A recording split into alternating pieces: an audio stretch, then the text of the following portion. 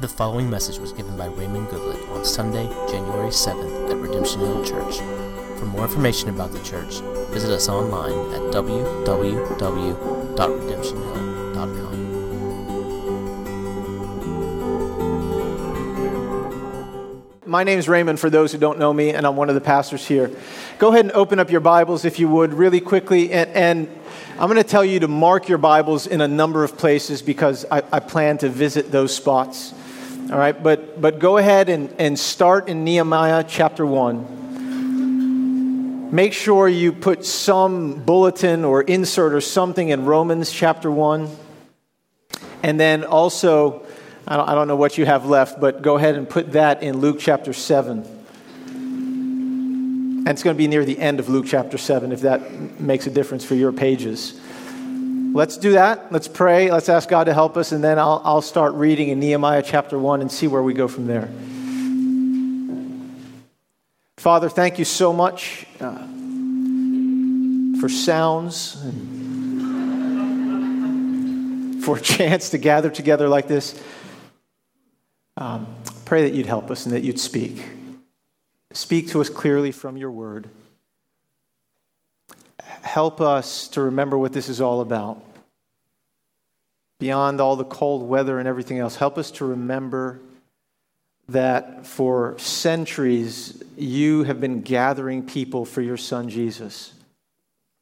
This thing you call the church. You've been gathering a church, you've been purifying a church to be a people that belong to you forever. And in the meantime, you have us living in a place all too familiar to us, but living in a place where so many other people have not seen you yet the way that by your grace we have.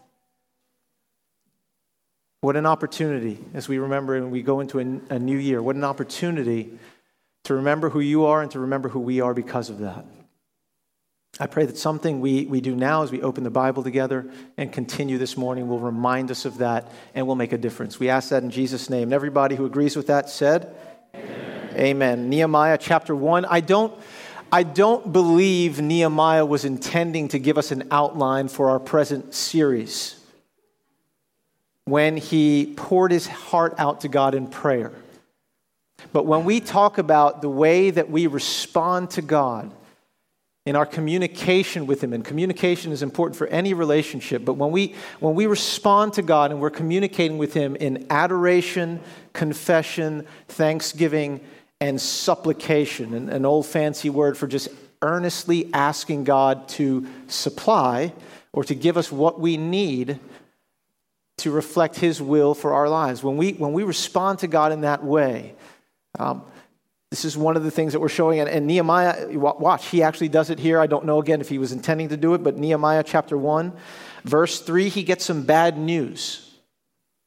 He basically asks, how are things back home in Jerusalem? He's over in a place called Susa, which is in modern-day Iran. And he's asking, how are things over there in Jerusalem? And the report that he gets back is this. Verse 3, the remnant there in the province who had survived the exile, that remnant is in great trouble and shame. The wall of Jerusalem is broken down, and its gates are destroyed by fire. And as soon as I heard these words, I sat down and wept and mourned for days, and I continued fasting and praying before the God of heaven. And then he speaks, verse 5, and I said, Adoration, O Lord God of heaven, the great and awesome God who keeps covenant and steadfast love with those who love him and keep his commandments. Let your ear be attentive and your eyes open to hear the prayer of your servant that I now pray before you day and night for the people of Israel, your servants. Confession. Confessing the sins of the people of Israel, which we have sinned against you. Even I and my father's house have sinned. We have acted very corruptly against you, and we have not kept the commandments, the statutes, and the rules that you commanded your servant Moses. Verse 10. These people are your servants, Lord, and your people, thanksgiving, whom you have redeemed by your great power and by your strong hand. He's particularly thankful for the fact that God has rescued his people. And Supplication, verse 8, remember the word that you commanded your servant Moses, saying, if you are unfaithful, I will scatter you among the peoples, which in fact God had done. But now, verse 9, if you return to me and keep my commandments and do them, though your outcasts are in the uttermost parts of heaven, from there I will gather them and bring them to the place that I have chosen to make my name dwell there. Verse 11, he continues in supplication, O Lord, let your ear be attentive to the prayer of your servants and to the prayer of your servants who delight to fear your name, and give success to your servant today and grant him mercy in the sight of this man, meaning the king. Adoration, confession, thanksgiving, supplication. And I don't want this to become for us just some formula that we say, okay, I'm about to pray to God. I got to go through all four of these boxes. Or even as you open your journal, your CBR journal every morning, and you see those four boxes: adoration, confession, thanksgiving, and supplication. We don't necessarily want you to feel pressure to just find something meaningless to fill up the box. That's not what this is supposed to be about. But these are four very important ways that we communicate with God. And you'll find that in order for us to really be who God's created us to be, each of these four ways, we'll find ourselves expressing ourselves to God in these ways at some point. Sometimes all four of them as we pray, like Nehemiah. And sometimes you'll find that maybe one stands out and you have something particular to express in that box. Anyway, the point of this is not to shackle you with more religion. Is that okay with you guys? But these are to help us communicate with God and to walk with Him. Now, I'm going to focus today a little bit more on adoration before we get into confession next week. And to do that, I want you to just flip over real quick to Romans chapter 1. And on the way there, I'll say a few things to you. Go ahead to Romans chapter 1. I think we get it. I think we understand sometimes what we need. For instance, we wake up in the morning, and you feel, for those of you at least who are breakfast type people, right? You get up in the morning, you feel a little hungry, and you know that your body needs food. Or maybe throughout the day, you haven't eaten in a while, you start to get that feeling that, you're just a little faint and you feel a little weak, and you know it's because you need food. And I don't know how this works, but you take one bite of whatever it is. It could be like Rice Krispies. But you just take a bite of something, and for some reason, you're restored to sanity. Do you know what I'm talking about? How does that work? Are there any smart scientists who can explain how that works to me? But you know what I'm talking about. We know that we need food at that moment, right? And so we give our bodies what they need. We're going throughout the day. We feel dry, or we know that we're thirsty. Our bodies need water, and we give our bodies the water that they need. It's late at night, and you get that feeling. You know you should go to bed, but if you're a parent, and especially a parent of younger children, you're so happy to be awake while your children are in bed. Or take that back, while they're in their rooms or some other room in the house, while they should be in bed, right? But you're so happy to have some you time or some adult time that you don't go to sleep, but you understand that's what your body needs, right? You know how to read those cues. You understand what your body needs, and you tend to give your body what it needs. For some reason, though, when it comes to our souls, when it comes to our hearts, we seem to miss the cues that our souls need something with spiritual power. We become very irritable. I get less patient with everybody around me. I'm less passionate about the things of God. I'm more easily tempted by things that I used to very quickly just resist and say no to. I find myself getting addicted to things, whether that's looking at screens for various things, surfing through this or doing this. I find myself getting addicted to things and falling into patterns that at the very best are a distraction from more important things. I find myself getting addicted. I can't break the habits, and yet I don't understand that this is a clear indication that something is off. And that my soul, my heart needs something to turn it back to its primary need, to see God again and to adore God. I don't understand that what I need is to adore, to set my heart's gaze upon the living God. But that is exactly what I need. That is exactly what I need. And we lose sight of this because we forget who we really are. And I think part of this is the way that we're trained and educated today. I can't remember at what grade I learned this. I am getting to Romans chapter 1 soon. I can't remember in what grade I learned this. But we learned this whole taxonomy and how to classify different animals. And we were taught in my school, it was a Catholic school, but we were still taught that we were, as human beings, we're just the highest class of animal. We belong to the animal kingdom. And we, in terms of genus and species, we were Homo sapiens sapiens. We were basically no different than an elevated chimp. We're Homo sapiens, right? This is how we're supposed to think of ourselves. That means thinking man. This is what we are, we're told. But I want to submit to you that that is an incorrect way to classify human beings. We are Homo adorans.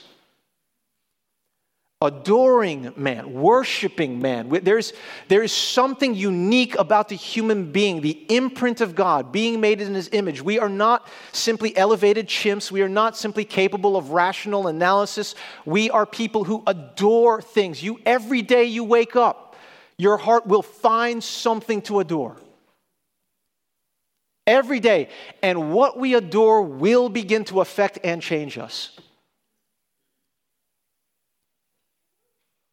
It will. Romans chapter 1. I'm going to begin to show it to you. Romans chapter 1. The Apostle Paul is speaking there, and in Romans chapter 1, verse 18, he says, "For the wrath of God is revealed from heaven against the ungodliness and the unrighteousness of men, who by their unrighteousness suppress the truth. For what can be known about God is plain to them because God has shown it to them. His invisible qualities or attributes, namely His eternal power and divine nature, have been clearly perceived ever since the creation of the world and the things that have been made. So they are without excuse. For although they knew God, they did not," everybody say that next one, "honor Him as God or give thanks to Him, but they became futile in their thinking and their foolish hearts were darkened. Claiming to be wise, they became fools. And they exchanged the glory of the immortal God for images resembling mortal man and birds and animals and creeping things." And really, verse 23 is just Bible language for everything God created. If you go back to Genesis, these are the same categories. Verse 24, "Because of that, therefore, God gave them up in the lusts of their hearts to impurity, to the dishonoring of their bodies among themselves, because they exchanged the truth about God for a lie, and worshipped and served." And you could easily translate this word worshipped as adored. They adored internally.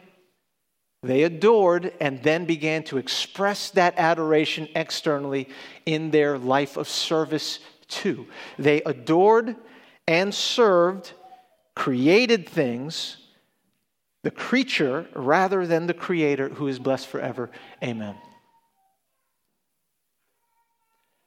This, ladies and gentlemen, is why adoration is so important. Our souls need to adore the one true living God, to truly be human as we were created. And our misplaced adoration is the beginning and the genesis of every problem we face today. I promise you. And in fact, the Apostle Paul, I won't read it, but as he goes through the rest of this chapter in Romans chapter 1, he begins to connect those for us. This is the beginning of every other problem we face. What is adoration? What is it? The depiction of it is going to be more important than the description, but here, and I'm not good at doing this. What is adoration? I actually don't care enough about the definition in comparison to what it actually is and how it works in our life to spend too much time on it. But I do like what this woman named Elizabeth, She's known as Elizabeth of Hungary. And if you're a Catholic, she's Saint Elizabeth of Hungary. She spoke and said this in the 13th century. I'm convinced they did not have video games and all other kinds of entertainment back then. Because here she is sitting and she says adoration, and you can tell she's just thinking about it, and she says adoration. This is a word from heaven. It is love overwhelmed by the beauty, strength, and the immense grandeur of its beloved. It is the most beautiful of all praise that is sung eternally in the bosom of the unchanging Trinity. And on earth, it is also the last effort of the human soul as it overflows and can say no more. Adoration begins on the inside of our hearts, but it can never stay there. It can never be contained by the heart. It will come out. It will be expressed. It can look different when it comes out. It can burst out in song, or it can creep into a silence that's filled with awe. But it must come out. It must come out. And in fact, one of the things that was really hitting me this week as I prayed for various people in the congregation, one of the things that struck me in preparation for this morning was the fact that adoration, what we adore, actually has the potential to change or determine what we believe.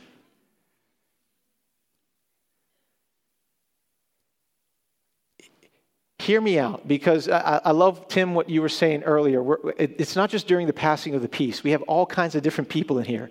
We got our ha people. We've got our, shy people. We've got our extroverts that are going through at least 5 rows. But look. This is also true here. As we gather this morning in a crowd like this, we have those that you might call skeptics, right? They've been around this Christianity thing for a long time. They're still not persuaded. They're here this morning. Some of them want to be persuaded, but they just can't bring themselves to that place.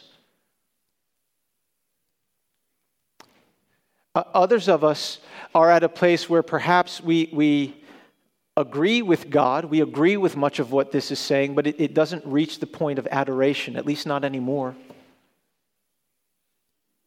You might not say amen out loud, but you know what I'm talking about. You can just kind of, sup, give me a nod, right? This is real, isn't it? You know the difference between your heart when it is characterized by adoring God and this sort of thing where I agree with him. But here we are with the skeptic, still just a little bit short of adoration. Romans chapter 1. If you are one of these skeptics, and you don't have to raise your hand, but listen to this. Listen to this. What you adore can change what you believe. Now, verse 19, it's not what you know or don't know. For what can be known about God is plain to you. Look, if that weren't true, you wouldn't be here. You know enough to be here, as cold as it is outside. You know more than you're letting on. God's attributes have been clearly perceived, verse 20, ever since the creation of the world in the things that have been made. You know you didn't put the stars there, and you know I didn't do it when you weren't looking. You know a whole lot more than you're letting on. But here's what's happening. Although you know God in at least this sense, you do not honor him as God or give thanks to him. And there's a consequence to that. The consequence is that we become futile in our thinking, and our foolish hearts are actually darkened. Our hearts are impacted by the fact that we refuse to honor God and to give thanks to him. When we persist in terms of our relationship with God, going no further than analyzing him, this is what happens. We don't remain neutral or unaffected. If all we do is analyze God, we become futile in our thinking and our foolish hearts are darkened. We take those foolish darkened hearts into the rest of our lives. And this is part of the reason why everything else that we want to be special or part of our lives begins to unravel and become tainted. Because of this, our foolish hearts become darkened. And all the while, we think we're gaining wisdom. Claiming to be wise. As I criticize the Bible, as I turn all my skeptical guns on Christianity, as I swallow whole every other fallacy that allows me to continue to be my own boss and do what I'm doing, even though that's not convincing, I find it more convenient. So I'm going to turn all of my skepticism and all of that stuff on Christian teaching and on the Bible's words, and I'm going to do everything I can to discredit that. And in the process of doing that, I'm going to convince myself that I'm becoming wise. Claiming to be wise, they actually what? Became, everybody? Fools. They exchanged the glory of the immortal God for images made to look like themselves and other things that God had made. Their adoration rested finally not on God, where it belongs, but on things that He had made, on other people. So the playoffs, the NFL playoffs, are going on right now. Go Bills, right? But see, I understand that. They haven't been there in a while. I'm a Cowboys fan. I know exactly how that works, right? But the NFL playoffs are going on, and we will marvel. We will adore these athletes. You know, the Steelers will play, and people will, if he can play, Antonio Brown will be running around, this wide receiver. That guy makes catches that you couldn't believe. We marvel at how they jump, and man, look at how high that guy jumped and caught the ball and got 2 feet in bounds, and we adore these people. But then, the next play, he tears his calf muscle, and he can't walk. And all of his strength is gone. Eagles fans, I'm sorry. a little, man, just a ligament. A ligament. And the hopes of Eagles fans are already seeping out of the link. But,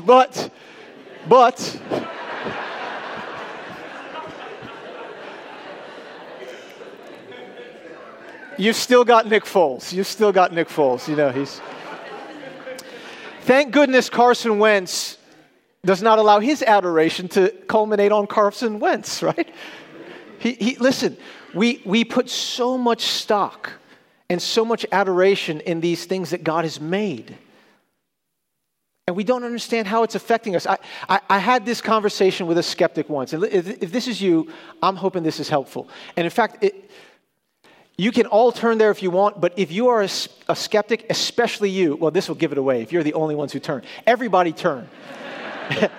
Everybody turn to John chapter 7, verse 17. Because, again, what you adore has the potential to change what you believe. It's a little statement that Jesus made, but man, if you see what God packs into that little statement. John chapter 7, verse 17, people were skeptical about Jesus' teaching and where it came from. And he says here at end of verse 16, my teaching is not mine, but His who sent me. If anyone's will is to do God's will, or how many of you have a New International Version? If anyone desires to do God's will, watch this. He will know whether the teaching is from God or whether I'm speaking on my own authority. If anyone's will is to do God's will, if you have a desire to do God's will, then you'll be able to know. Notice which comes first, the desire. Helps you to know with certainty that Jesus' teaching is from the living God who created you. See, you're still unsure about that, right? You're still unsure about whether or not the Bible's teaching is authoritative word from God. And you think that some new piece of information is what's going to settle the issue for you. And Jesus says it's not a new piece of information, it's a new desire. The problem is what you adore. It's not what you don't know. You adore things that you know to be threatened if you truly and honestly come to Jesus Christ.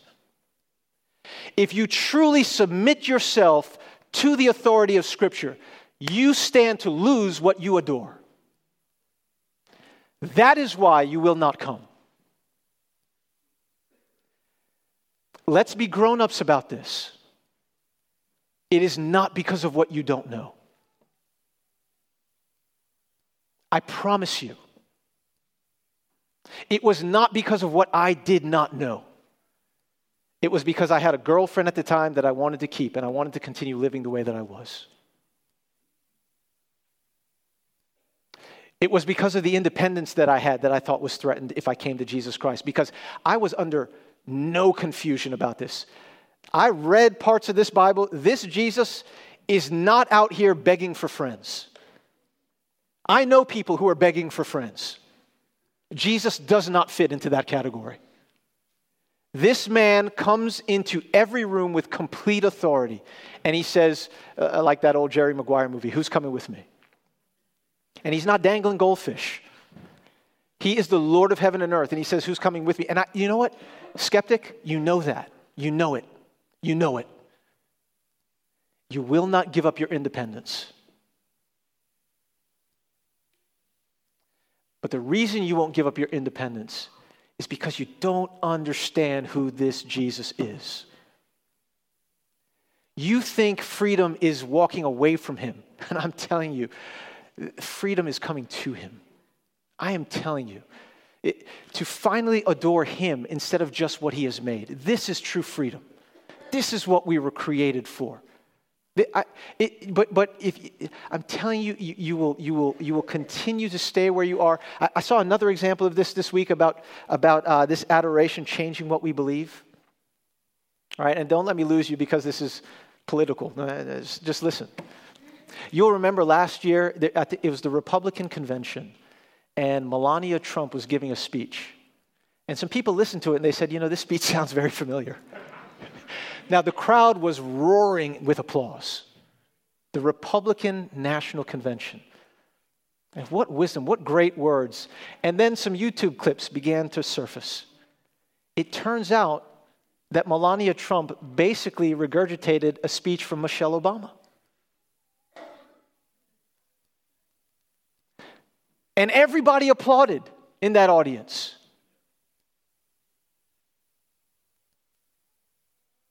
Now, if Michelle Obama had been standing up in that place, saying the exact same words, what do you think the response would have been?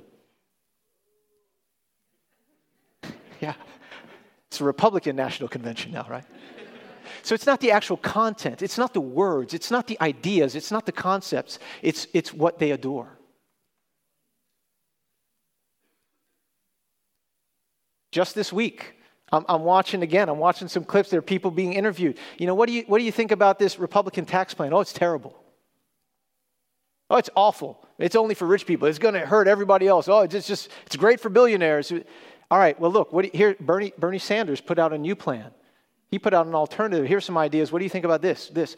And one by one, they begin to interview people, and they basically give them the content of the tax plan the Republicans just passed through Congress. And they said, "Oh, sounds great. That's what we need."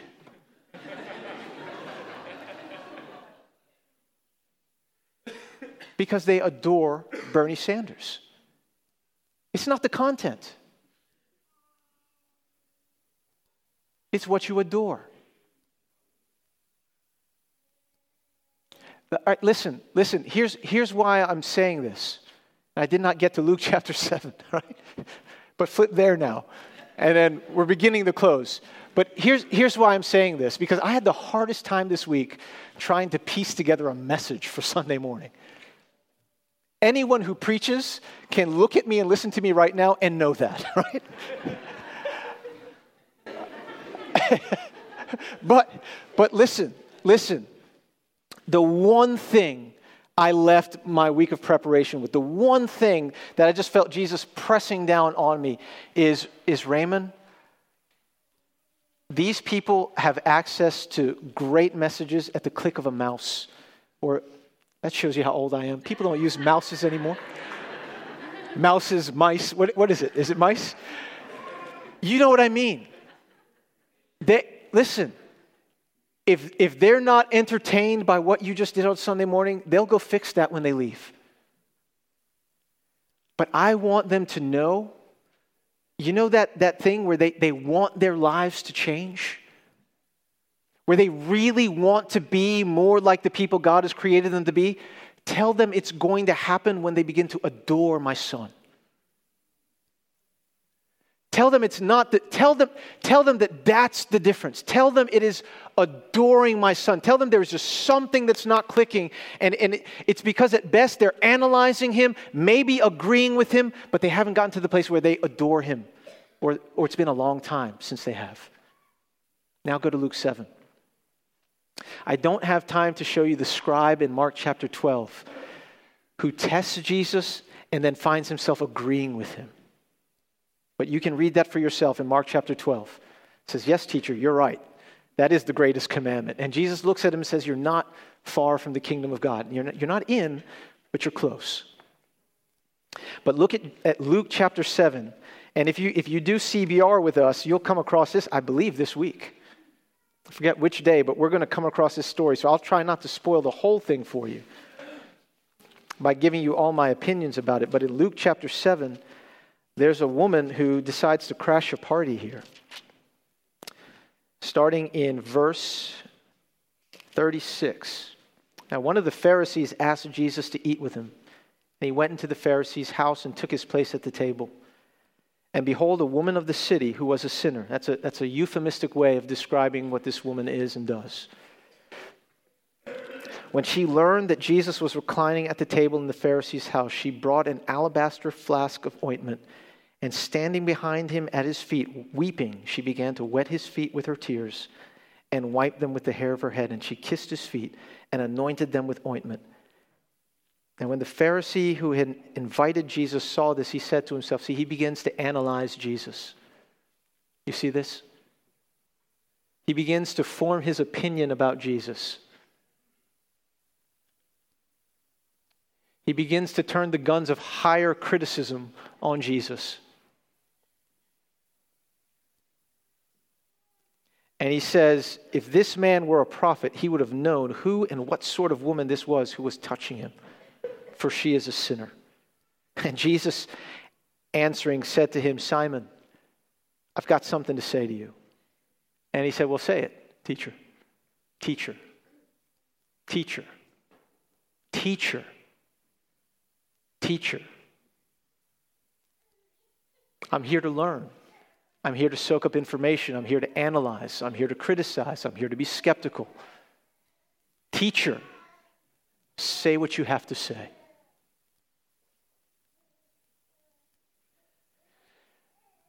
A certain moneylender had two debtors. One owed 500 denarii and the other 50. When they could not pay, he canceled the debt of both. Now, which of them will love him more? And Simon answered, the one, I suppose, for whom he canceled the larger debt. And Jesus said to him, you've judged correctly. Then turning toward the woman, he said, Simon, do you see this woman? I entered your house.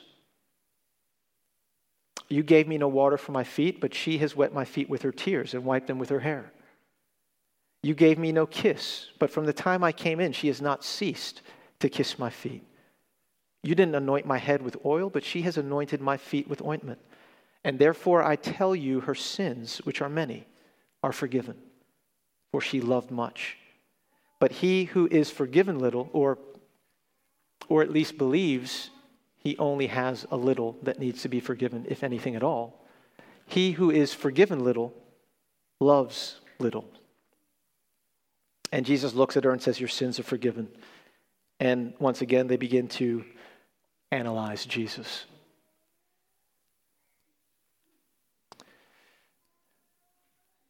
Analyzing Jesus, maybe agreeing with Jesus, but this woman adored Jesus. And do you see why? You see, it made all the difference in her life. She walked away and her sins were forgiven. Do you see why she adored Jesus? He was no mere teacher to her. she knew who she was. She didn't need Simon the Pharisee to spell it out for everybody. She understood.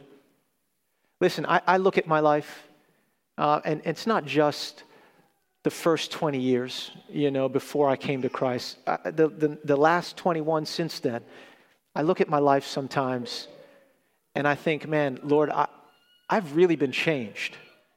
I've really had Jesus come into my life. I've seen the difference it makes. I am actually giving this thing my best shot in addition to all of that, by the power of God's grace on the inside of me. I'm not talking about mere human effort. I am talking about, I am making a sincere effort to follow the Lord Jesus Christ. And look at where I end up at times. Adoring all these things that just, sometimes you adore things, and instead of giving you life and fulfillment, they take it away from you. Right? It's like the old story about that the person that adored their little pet snake, or actually a really big snake. You heard this story? Well, this person had this snake, really big snake. I think it was like a python of some sort, and so they used to feed the python. Just loved and adored this thing. Kept it in a cage in the room, but let the python come out and play and all that kind of stuff. And I don't get these people. But in any case, one day the python started acting strangely. Just started acting real strange, and it wouldn't eat anymore, and almost started looking sick, and would come out of the cage and go onto its owner's bed and just kind of lay next to the owner and stretch out like it was a human being, and right next to the owner. And she's thinking, what's going on?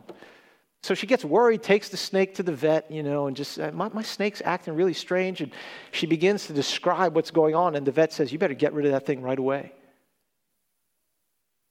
That snake is starving itself so that it can eat you.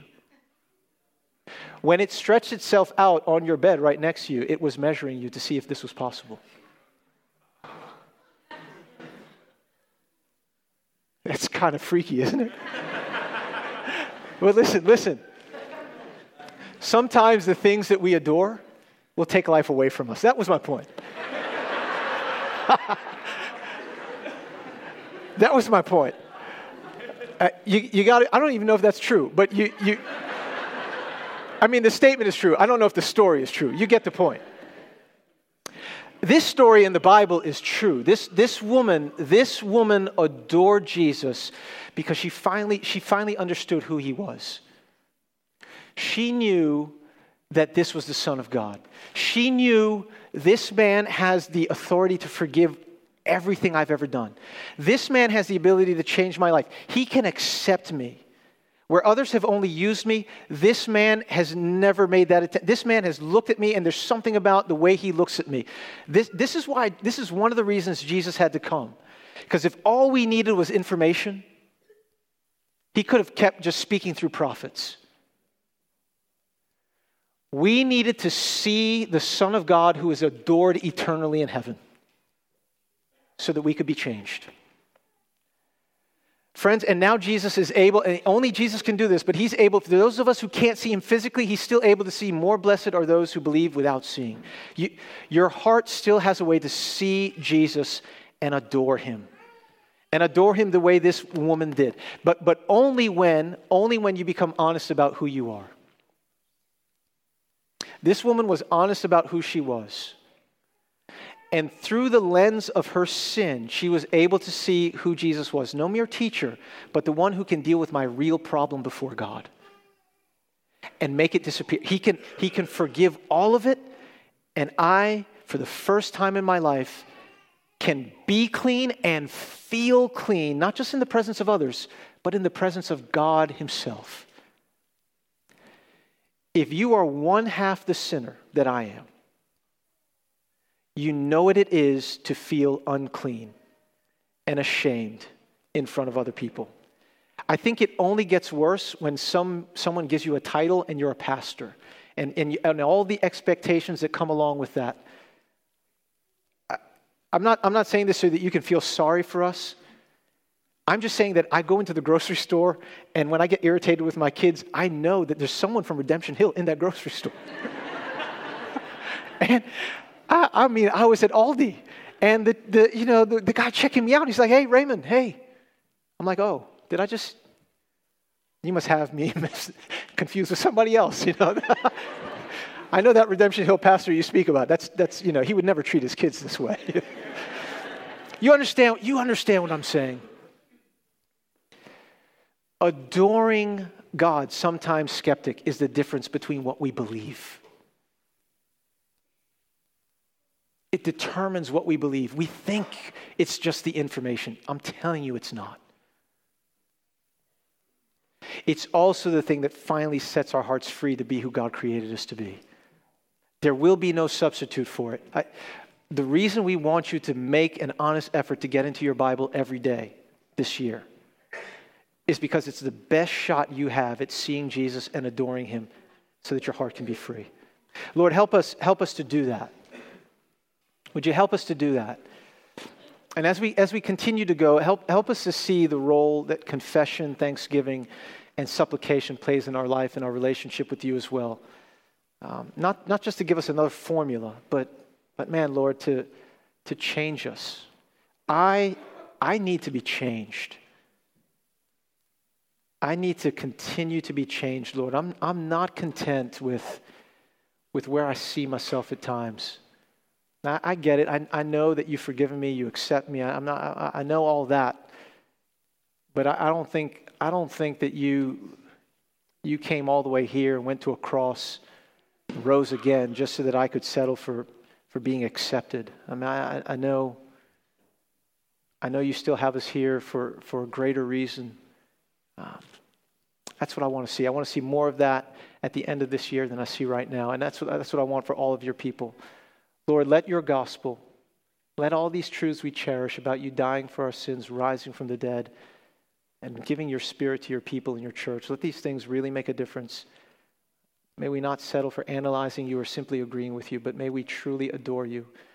Lord, so as a church we say, "Oh, come, let us adore him. Oh, come, let us adore him. Come, let us adore him, Christ the Lord." You've been listening to a message by Raymond Goodlett given at Redemption Hill Church in Richmond, Virginia. For more information on the church and to hear other messages, please visit us online at www.redemptionhill.com.